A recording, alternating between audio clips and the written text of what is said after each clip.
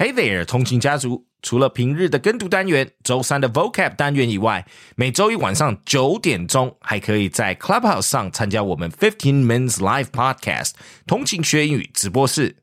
我们语音直播也同步在我们 YouTube 频道还有 Facebook 粉专上同步直播。我们每周进行不同系列主题的分享，也会开放时段让通勤家族来一同做英语口说练习。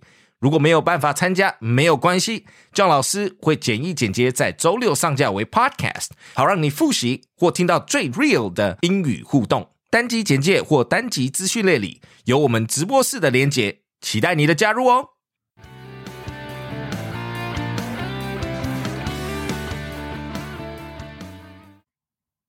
Heart-shaped potato chip worth $120,000 accidentally eaten by woman in England. A woman from Oswestry, Shropshire in England, unknowingly ate a valuable heart-shaped potato chip that could have earned her a massive cash prize in the heart-shaped crisp hunt contest hosted by Walkers. Don Sagar found the chip, which was worth over $120,000 in a bag of Walkers, but was not aware of the competition at the time. After taking a photo of the chip and sharing it with friends, Sagar ate it before realizing its value. Walkers announced in a press release that they are giving away £100,000 to whoever finds the best heart-shaped crisp in their Walkers packet of crisps.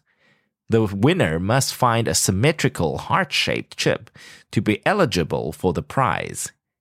Sagar's chip could have been a perfect match, but since she ate it before submitting it to the competition, she is not eligible for the prize. Despite Sagar's unfortunate incident, the competition is still ongoing, and the lucky winner has a chance to earn the hefty prize money.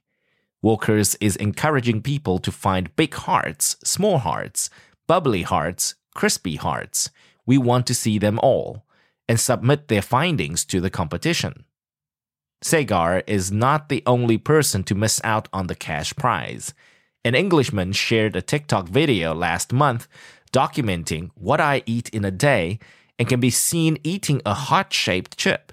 He then asked TikTok users to tag Walkers in hopes to sort the situation out. A Walkers representative told the BBC that the competition is still ongoing and all is not lost. Love comes in many forms, and so can heart-shaped crisps. Thanks for tuning in. 记得我们每日跟读、精选词汇以及 Intense Podcast 节目都在各大 Podcast 平台同步放送，也欢迎分享我们官网 www.15minutes.today 以及 Facebook 粉专给亲朋好友。通勤学英语 Improving your English on the go. Catch you in the next one. 我们下期见。